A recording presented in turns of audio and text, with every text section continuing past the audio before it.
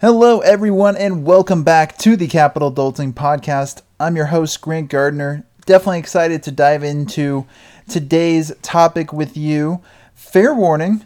I gave a fair warning on the last episode that the approach was a little bit more philosophical in terms of, balancing your relationship with money. So if you haven't listened to that episode yet, go ahead, go back, give that a listen.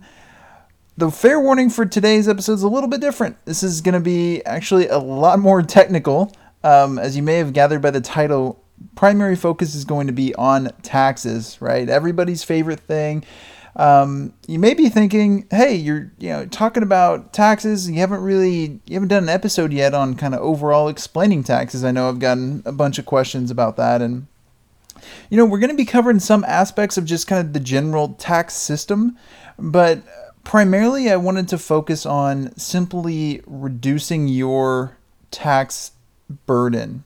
So your taxable income for the year 2020. And the reason I'm kind of putting the cart before the horse here is that we're coming up on the end of the year, and there's certain things that you'll want to do before the calendar year is up, if you're not already doing them or at least tracking them, to help reduce how much you'll have to pay in taxes. So when I say something like reduce your tax burden or minimize your taxable income, that's just slightly fancier way of saying, hey, you want to pay less in taxes, right?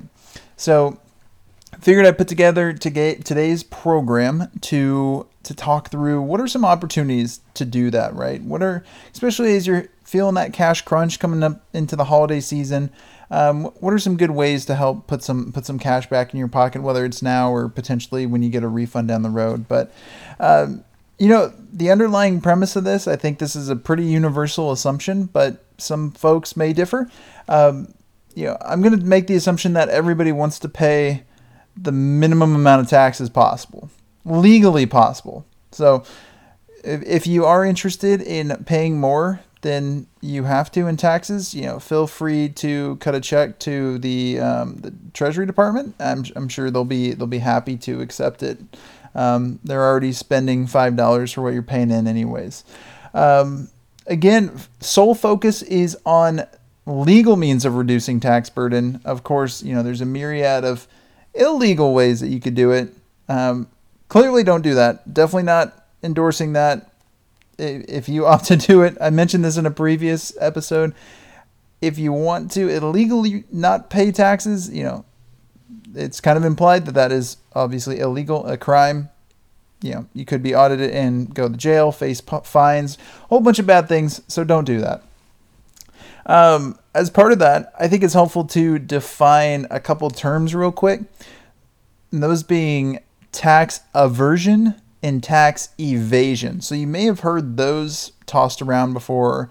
Maybe somebody is tax averse or somebody is committing tax evasion. So the difference there is tax aversion. So that's with an A.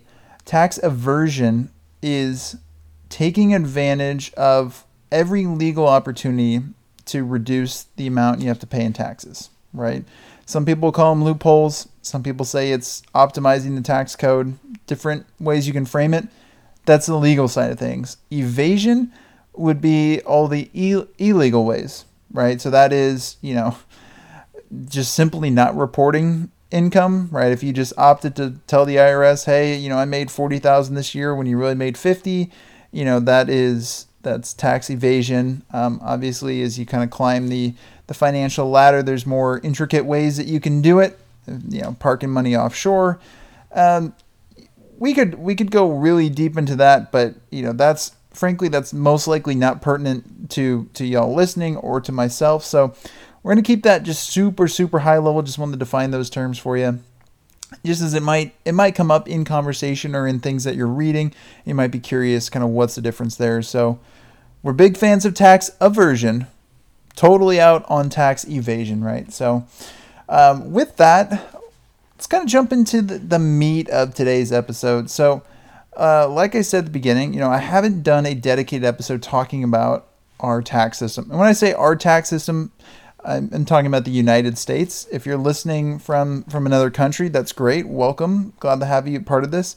Unfortunately, today's episode's probably not going to be pertinent to you, but guess what? There's 5 other episodes that currently out right now that you could go check out instead. But happy to have you as part of the Capital Adulting community. But anyways, focus on the U.S. tax code. And so first things first is there are a variety of different types of taxes and different levels that you get taxed, right? And so you might think of some common ones like income tax, property tax, sales tax. You might have heard of capital gains, payroll taxes, things like that. That's what I mean when getting at with the different types. Levels means kind of different tiers of government that are taxing you, right? So last time I heard, there's something crazy like 30,000 different jurisdictions across the United States in terms of like all the way from, local government kind of rolls up to the state level, which rolls up to the federal level, right? So different tiers would be, your local, kind of like your city, potentially your county. State level naturally be the state that you live in and its statewide tax policies. And then the federal government is kind of the uniform tax policy for all 50 states. So important to keep that in mind. Different cities, different towns could have different tax policies. Really, the local side's not as significant. Really, where you'll see the key difference would be at the state level, right? So a state like California, where I'm at, has a very, shall we say, expansive tax policy. So there's income tax on the higher end for sure. Definitely towards the top end of the spectrum in terms of income taxes, whereas you might be in a state like if you're in Nevada or Texas or Florida, there's a handful of states that do not charge or do not tax you for your income at the state level. Of course, federal government's still going to tax your income, but that's kind of just an example of where you might see a difference between from state to state there in tax policies. So it's important to keep in mind that our overall tax system is progressive. And so what that means is as you make more money, the percentage that you owe in taxes will increase, right? Hence the progressive nature. As income rises, tax rates increase accordingly. That's different as opposed to, some folks are proponents of a flat tax system. So an example being, regardless of your income, maybe everyone's just taxed 20%. That would be a flat tax, right? So whether you made 50,000 or 50 million, tax 20%, leave it at that. With our current policy, we have a progressive side. So that means there's different brackets, right? So you're not taxed like that flat 20%. You'll fall into a specific tax bracket. So let's say, say you make $60,000, that might put you in like a 22 or 24% federal income tax bracket. Does that mean that you're taxed, every dollar that you made is taxed at that 22 to 24% dollar amount? No, that just means that's the highest tax rate that you would have to pay. So the progressive system, it works in chunks, right? So there's a certain amount that you're not taxed on. That's the standard deduction. And then, you move through different brackets. So let's say, 0 to 12,400 standard deduction, not taxed there. But then maybe for your next $10,000, you're taxed at 10%, right? So you would, at that point, you're going to owe $2,000. But obviously, hopefully, maybe you're making more money beyond that. So then maybe you move into the 15% bracket and kind of so on and so forth. So it's difficult to vocally explain tax brackets and how they flow. So what I would recommend doing is simply Google, the different tax brackets, kind of understand where you're at, and then you can see from there roughly how it flows through. But basically that's saying that's, from $1 amount to another, you're taxed at X percent. And then, as you say, so 0 to 10,000, maybe you're taxed at 10%. And then from 10,001 to 20%, you could be taxed at 15%. and so on and so forth. So again, I'd say go check out, just Google 2020 tax brackets and kind of get if you would like a clearer picture there. But there also are some nuances to kind of the taxation system, right? As you get up into kind of the elevated financial position. So when you're making hundreds of thousands, millions of dollars, there are some other items that can come into play. For now, I'm just going to leave those. I think it's, again, kind of more pertinent to stay lower level here. I think most of us fall in kind of fall in one of the traditional buckets and the traditional like taxation policies. So that's kind of income tax, right? Again, progressive. As you make more, you pay a higher percentage on those dollars.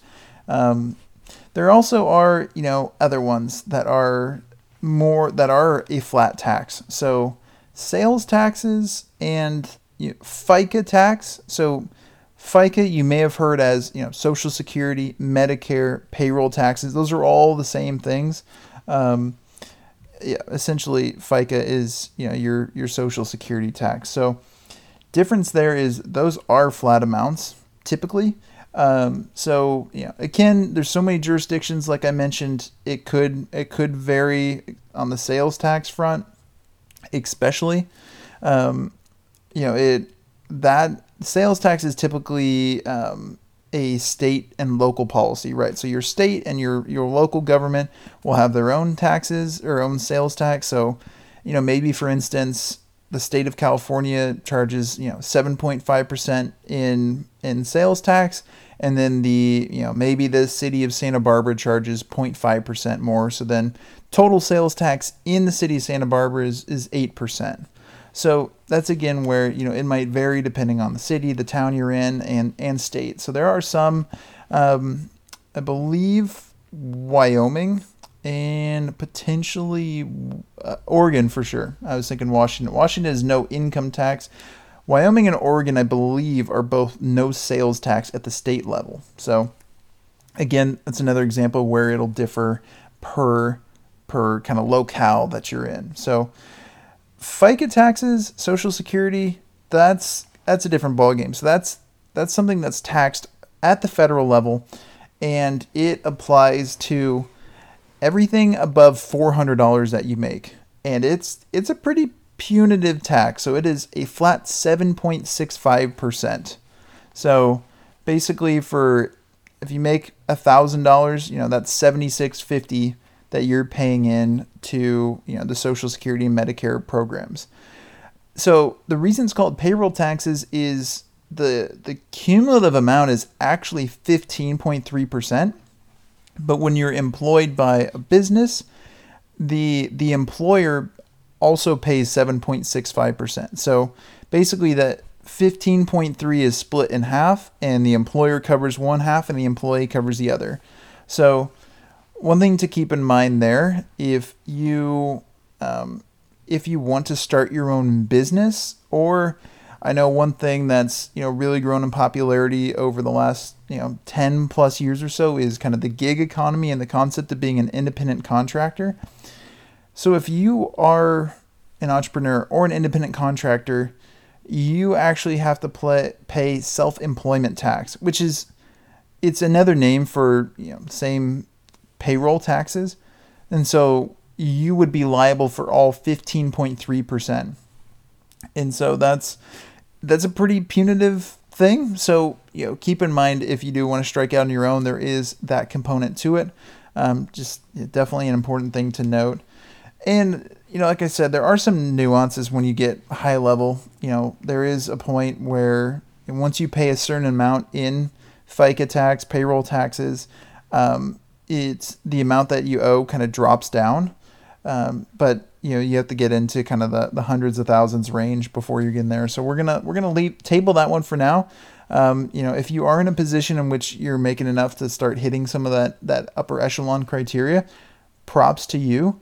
Most likely you're already doing this, but probably a wise idea to go ahead and get some professional tax advice. And that's also one thing I would encourage for anyone out there. If taxes really, generally are just super confusing, and there's a reason why there's CPAs and tax professionals out there that this is what they do, because tax code is insane. It's a lot of information. There's a million different aspects to it. So if you do feel the need to go out and consult, a professional, definitely do so. It could be valuable. For most folks who are kind of just working a standard job, if there's nothing super special that's going on in the background, you might not necessarily need it. But again, having professional advice is never a bad thing. So that's the brief overview of the tax system. So now let's kind of talk about taxes themselves and how to minimize your tax burden for 2020. So first part is, let's define what is taxable income. So what is revenue to you? What are you generating an income that you're liable for taxes on? And so the safe answer here is basically everything. So whether it's your local, state, federal government, everybody is going to want a piece of your pie, right? And keep in mind, taxes bring a lot of common good to life. It's things like roads and, schools and, national defense, different institutions, government agencies, first responders. There's a lot of good things that happen from taxes. So I'm not saying taxes are evil by any means. While we can get frustrated at times with it, keep in mind there is good to it as well. But so really every dollar of cash for the most part is taxable, right? There are some exceptions where, maybe your gifted money, right? So if somebody gave you a gift, that wouldn't be taxed. Things like if you're in college and your parents are giving you, or someone's giving you an allowance, or they're reimbursing you for certain expenses, items like those are not taxable to you. There are exceptions there, but it's always safe to generally assume if you're working a job and you're making money, that is almost certainly taxable. So there are other things that kind of fall into that taxable income bucket. One of which would be something like a restricted stock unit. So another concept that the IRS looks at is economic benefit, right? And so a restricted stock unit is essentially a company is potentially giving you shares of stock in that company, right? And so that could be, there's a certain value tied to it. So let's say it's $100 stock, company gives you one share. Whether or not you sell it, that is treated as a $100 gain, or $100 of monetary benefit to you, at which point that would be taxed, right? So keep that in mind if your company does restricted stock units. There's other things like, there's other things out there that grant you economic value that would also be taxed, even if it's not direct cash. Another one would be realized stock market gains. So emphasis on realized there, which means you bought a stock for one price, you sold it for a higher price, and you've made money, right? You profited from that stock sale. That is taxed. Depending on how long you've held that stock, the amount that it's taxed will vary. And that also brings in the state piece again. So, long story short, if you buy and sell a stock in under a year, that's considered short term. If you hold it longer than a year, that's long term. If it's short term, you're going to pay ordinary income taxes on it. So just like if you're getting, a paycheck from work, that's what you're going to owe. If you hold it over a year, that would be subject to capital gains tax, which is usually at the federal level, it's a flat percentage. For most people, to be 15%. And then some states will have their own capital gain tax policy. California, again, kind of ringing in at the top here. They tax at the state level, they tax long-term gains as income. So really, if you're in California, the benefit of holding long-term is lesser, but still helps you save money on the federal level. And like I said, if you're in doubt, one, can't hurt to consult, financial pro or tax advisor. But when in doubt, play it safe and expect to pay taxes. Don't spend all your money and then not have any cash on hand to potentially cover some sort of tax burden that could come up. So that is kind of the Debbie Downer portion there, right? Of, hey, well, you maybe what we just talked through highlighted an area which maybe you were underestimating your taxes for the year, which could result in a nasty surprise come the spring. But this next section here, I think will help hopefully put a smile on your face. And this is, let's get into how to minimize your taxable income. So can't stress enough, these are legal means of doing it. With taxes, like I said, tax code is very intense, very in depth. There's exceptions, there's nuances, there's different attributes and aspects. If you have a complex financial situation, don't hesitate to get some professional's advice.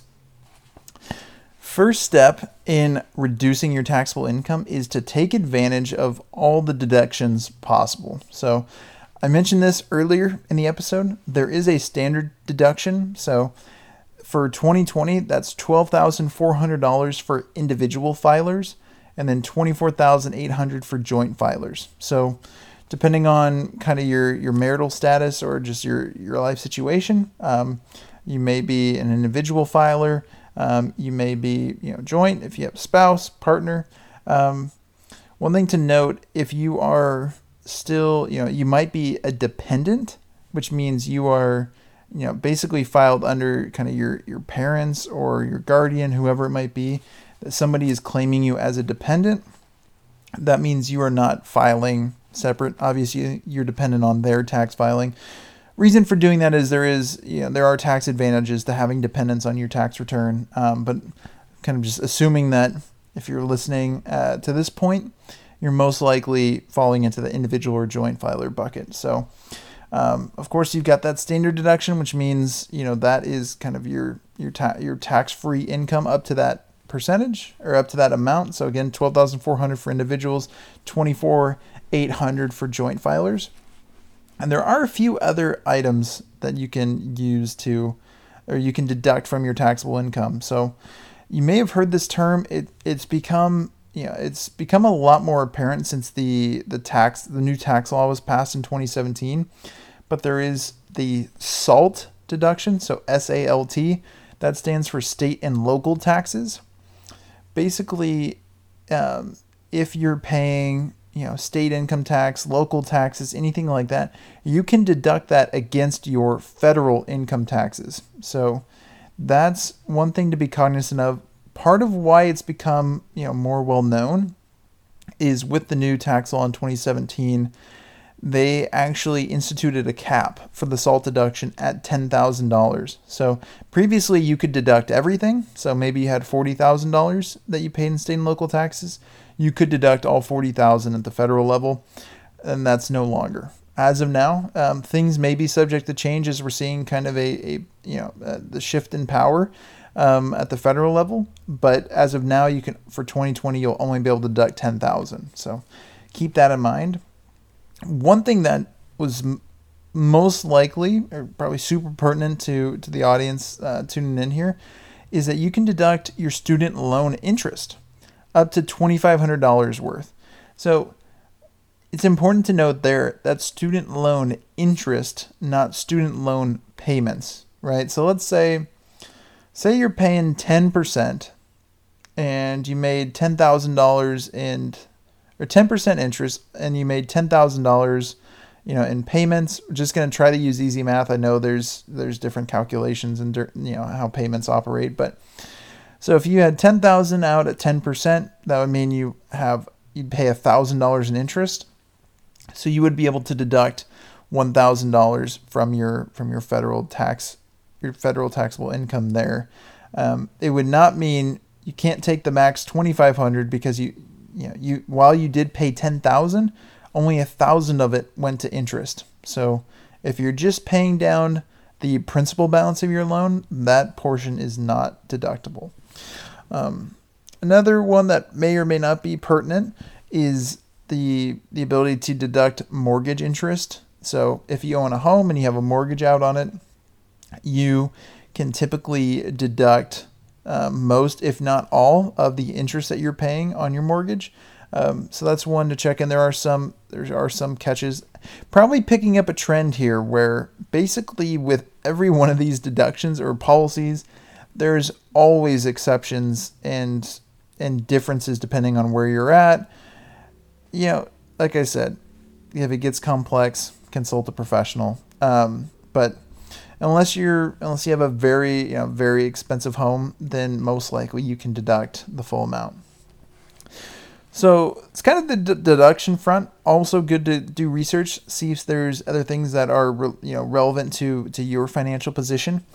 But another one that is universally available are tax advantaged retirement accounts. So if you work for an employer who sponsors a 401k plan, that typically is something that you would contribute pre-tax dollars into, right? So that's really kind of the difference. There are retirement accounts where there's post-tax money that goes into it, which means you've already paid your taxes, you put your money in there, and that will then grow tax-free over the course of your life until you withdraw it. So that would be like a Roth IRA. Some companies might offer a Roth 401k. So anything that's post-tax, like you would have to pay taxes today, but when you make withdrawals in the future, you would not pay taxes on any gains. Traditional 401ks or IRAs are the opposite. So that would mean you would contribute money today on a pre-tax basis, and then 20, 30, 40 years, whenever down the road you need to withdraw money, at that point you would pay taxes on the full amount, right? So maybe you put in $1,000 today, 20 years from now it's $5,000, so you withdraw the $5,000 and you would owe taxes on all $5,000. So there's pros and cons to both accounts. Remember, you can't go wrong either way when planning for retirement, right? So keep that in mind, but also do a little bit of research, see what makes sense for you, whether you should utilize maybe a traditional or a Roth 401k IRA. But that is a way to reduce your taxable income this year, is to contribute more money into those traditional accounts. And there are certain caps on it. Like a 401k, the cap is $19,500, and then the traditional IRA is typically in the 6 to 7 range, unless you meet some exceptions. But those are kind of hefty dollar amounts, but something to check out as well. Another way to reduce taxable income is to offset it with losses, and so this would be primarily losses from the stock market, right? So maybe you bought a stock at $100, it drops to $50, and you sell it at $50. So you can actually take that $50 loss and apply it against your earnings for the year. So it's important to note, just like how we were saying earlier that it's realized stock market gain, market gains that are taxed, it's also realized market losses that can be used to offset your income. So just because your portfolio, let's say that $100 stock that drops to $50, if you're still holding that stock, come January 1st, that $50 loss is unrealized, and that is not tax deductible, cannot be used to offset. It's not tax deductible. You can't use it to offset your income. So it has to be, you purchased it, it went down in value, and you sold it, and you took a loss. The nice thing about this is you don't necessarily have to have gains to offset with your losses. So, common scenario is maybe let's say you made $1,000 of realized gains, and then you take $1,000 of realized losses. So that would net to zero, which means you're not paying any taxes on any of that. But what if there's maybe a down year, and you just realize that $1,000 loss? If you don't have any gains, you can actually take that $1,000 and apply it against your regular income. So you reduce your taxable income by that $1,000. There is a cap on this. You can only offset up to $3,000 between $3,000 of losses against income or gains. But the nice thing about it is you can, if you don't utilize the full benefit, so let's say maybe you lost $5,000, you can only take $3,000 this year, but there's actually some provisions that allow you to take the remaining $2,000 and potentially apply it to next year. That's a carry forward concept in the tax world. So I know it gets a little bit tricky. Could be another good thing to talk about with your financial advisor, your tax planner, but you can typically carry those forward. Last thing I do want to cover here in terms of how to minimize your taxable income would be the tax advantaged health accounts. So this is different than, IRA, 401ks. These would be HSAs or FSAs. So health spending accounts, health flexible spending accounts. For each of these, there are some eligibility requirements. Like the HSA, for instance, you have to be on a high deductible plan. FSAs are a little bit more flexible in who can sign up, but they're also more limited in in what they offer. So typically with either one of these accounts, the contributions that you make into it are not taxed. So this is a good thing where maybe you're coming up on the end of the year. If you are on a high deductible plan with an HSA, you could potentially contribute more money into your account to lessen how much you'll owe in taxes, right? So if let's say you make $50,000, and then you're coming up on the end of the year, you don't want to pay as much in tax, so maybe you contribute $5,000 to your HSA. At that point, now your taxable income is $45,000. It's just that 50 minus 5. So that's what's nice about HSAs is the money in the account rolls over into the next year. So if you did make a contribution on December 31st, that would, that you don't lose that money come January 1. And this may differ by account. For some of them I've seen where you can actually contribute up to the tax filing date to retroactively apply to the previous year. So that way you can make a contribution in April 2021 and potentially apply it to the 2020. FSAs are different. Typically with those, the money does not roll over. So that would be an instance where you don't want to contribute at the end of the year unless you absolutely plan on spending it before January 1. Nice thing about this is you can then reimburse yourself or pay providers directly from these accounts to cover medical expenses. And like I said, since the contributions are tax free, then that means you're able to save a little bit on kind of routine medical care, right? So think about it this way. Let's say you have a $300 expense. If you just pay out of pocket for it, you're going to pay $300. But for you to have $300, you were already taxed on it. And if your taxes are 25%, you would have had to make $400 to be taxed, to lose $100 to taxes, to give you $300 to then pay your provider. If you had one of these advantaged health accounts, HSA, FSA, you'd be able to contribute $300 directly pre-tax into your account and then pay the provider or reimburse yourself $300. And so at that point, you saved yourself the $100 in tax. So one thing to keep in mind, as with everything we've touched on, there's a bunch of regulations and requirements around, what qualifies. So be really careful here, especially with FSAs. You don't want to end up in a situation where you're trying to reimburse yourself for something that doesn't qualify.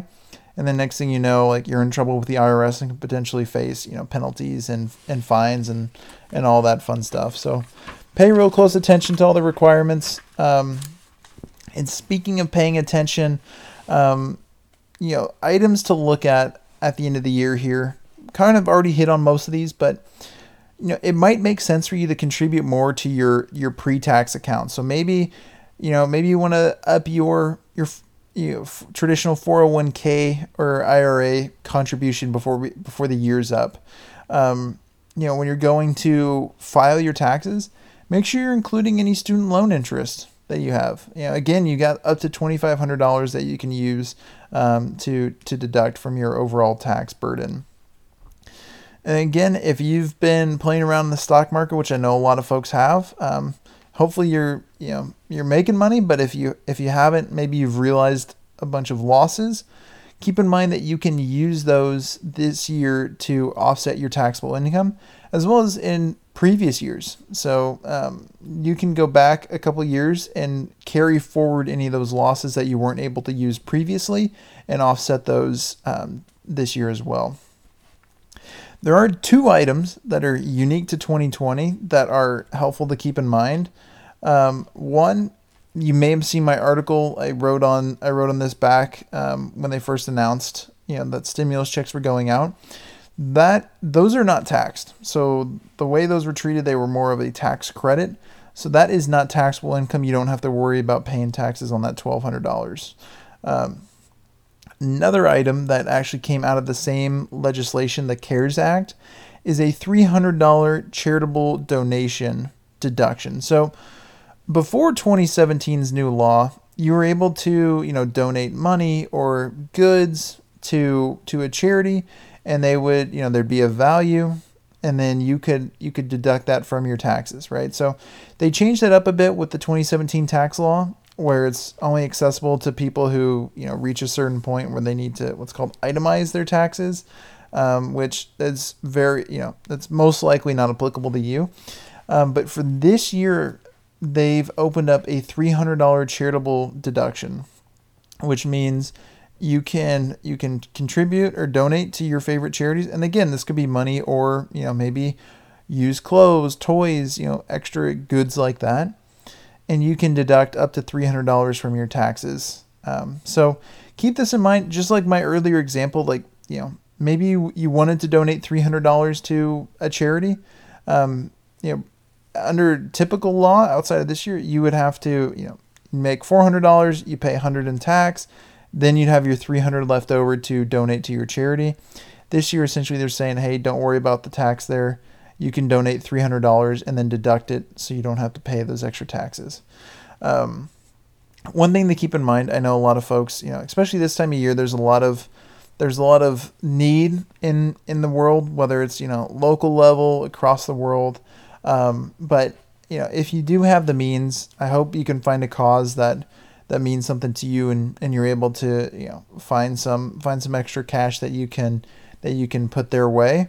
And then on the bright side, you can utilize up to $300 in a deduction to save you a little bit of money on the back end. But again, I tragically failed to keep it to the 30-minute mark. Hopefully this has been an insightful episode for you. Again, as I warned at the beginning, I knew this was going to be very technical, a lot of numbers thrown out. So if you have any questions, don't hesitate to reach out. To recap, it is important to understand the overall tax system, right? Understand that income is taxed progressively. Things like sales tax and payroll taxes are more flat amounts. Understanding, what items can you deduct to reduce your taxes? What just in general would be taxed, right? All good to know those things. And really, if you glean one thing from today's episode, it's find ways to reduce your taxable income as much as possible, because when you do that, that puts more cash back in your pocket. That's when you can do more things with it. Maybe pay down some debt, put it into the market, whatever it might be. Maybe you just save it, right? You can never go wrong having extra cash on hand. Last thing I'll leave you with, and I could get on the soapbox, I'm going to table that for another day, but keep in mind, the goal is not to aim for a tax refund. I know a lot of folks think of that as a bonus, but really it means that you gave the government more money than you should have, and they're simply giving it back. But, you might have made if you're making money the whole year, so let's say January 2020, you're paying your taxes and you're overpaying.